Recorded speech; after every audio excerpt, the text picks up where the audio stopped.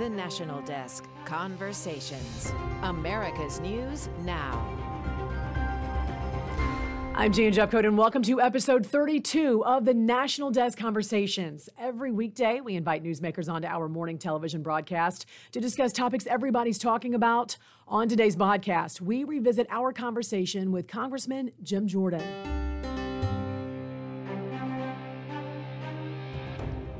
After addressing a concerned nation suffering from the rise of inflation, the pandemic, and the crisis in Ukraine, President Joe Biden declared the State of the Union is strong. Now, some lawmakers on the other side of the aisle say it is the administration's policies, the very policies that got us into some of this mess. Ohio Congressman Jim Jordan joining us right now. Welcome to the National Desk. Welcome back. Good to see you. A lot I want to get to, Congressman Jordan. Let's start, though, with your takeaways from the address to the nation last night. Well, I mean, it just doesn't make sense that he says the state of our nation is strong. I mean, you think about it, we got record crime, record inflation, record illegal crossings, 2 million in 1 year. We got the terrible situation in Ukraine, which follows what happened last summer with the exit that, the debacle that was the exit from Afghanistan. So in so many places, frankly, Jane, it didn't make sense to me. I mean, he actually said we needed to secure the border. This after a year of intentionally leaving the border open. 2 million, record number, 2 million illegals crossed into our country last year.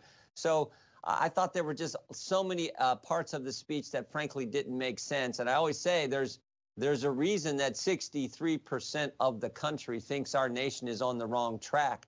My guess is after last night's speech, that number is higher. And that's not, I get no satisfaction in saying that, but that's just the state of things as they are right now in our great country. And the world's certainly looking for America's leadership to send this bold, strong message to Vladimir Putin. I want you to take a listen to what New York Congressman Paul Tonka had to say after the speech. I think it was a very strong speech that showed America's strength from Ukraine, responding to Russia, making certain that we provide assistance. It's good to hear the president calling for more resources to defend freedom through the conflict that is facing Ukraine. I think also the strength that we showed in bringing together the free world. That was a great tone established. Well, you heard Congressman Tonko there. He said it was a great tone that was established. What'd you think? Well, I do think it's been good that America has rallied and other countries around the world are rallying to the support of Ukraine. Obviously, the leadership, the courageous leadership of President Zelensky and the Ukrainian people has just been amazing to watch as they deal with this evil that's coming from Russia.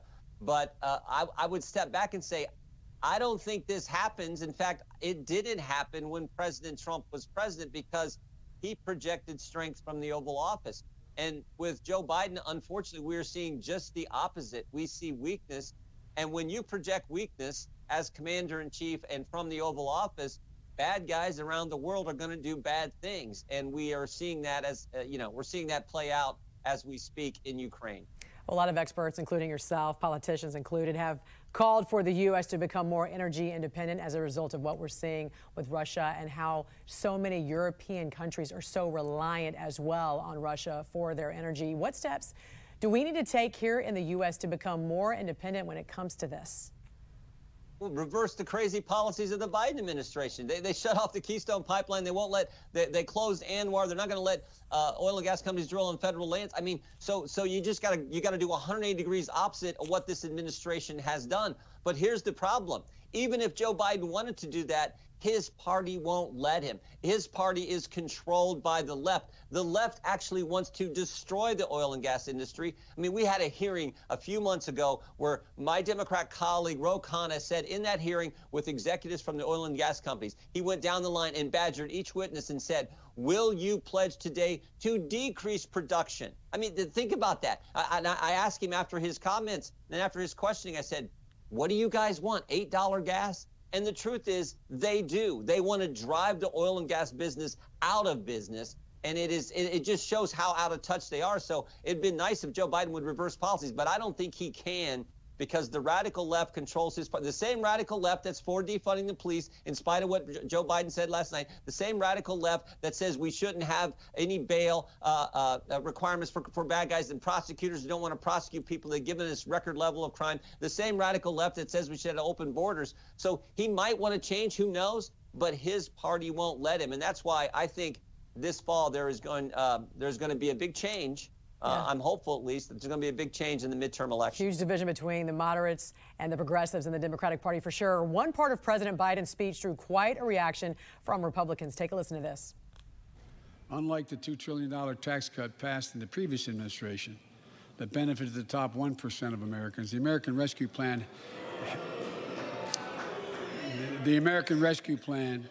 helped working people and left no one behind. It worked. It created jobs, lots of jobs. In fact, our economy created over 6.5 million new jobs just last year. More jobs in 1 year than ever before in the history of the United States of America. And we also have 11 million job openings that employers can't fill. So what was your thoughts when he said this? Yeah, I mean, Jan, the American people just don't buy it. The American people know that under President Trump, we had the amazing economy. We had the fastest growing economy. We had the tax cuts helped, the reduction in regulation. We had an amazing economy with real wages going up, unlike now where real wages are going down. So people with common sense understand what really happened, the good things that happened under President Trump and what we've seen now in just 13 months under Joe Biden. Your eye right now already on the midterms, as are most lawmakers at this point. Republicans right now believe they're going to take control of the House and the Senate. What issues do you think are going to lead Americans to the polls to vote for Republicans this election cycle, Congressman Jordan? Americans want safe streets. They want affordable gas, and they want freedom. And Joe Biden has given us record crime, record inflation, and Dr. Fauci. So, I mean, that is the contrast. I think, good, I'm not overconfident, but I'm confident we can win. We need to go out and talk to the American people about what we'll do if, in fact, they put us in power. I think it's going to happen, though. I really do, because this administration, as we've said, has been wrong on every single policy decision. We went from a secure border to chaos. We went from energy independence to the situation we have now, which has contributed to this terrible situation in Ukraine. We went from safe streets to record crime. We went from stable prices to record inflation. And of course, there's the attack on our First Amendments that Democrats have done over the last year. So that's what the American people see. And I think, as I said before, they're fixing to make a change. All right. Congressman Jim Jordan, always a pleasure to talk to you. Thank you so much for joining us here this morning. We appreciate it. You bet. Good to be with you. That's episode 32 of the National Desk Conversations. Join me each weekday morning from 6 to 11 Eastern for the National Desk, America's News Now. Check your local listings, or you can stream it on our website, thenationaldesk.com. Our podcast comes out twice a week with fresh newsmaker interviews. The conversation continues. Until next time, from the National Desk, I'm Jan Jeffcoat.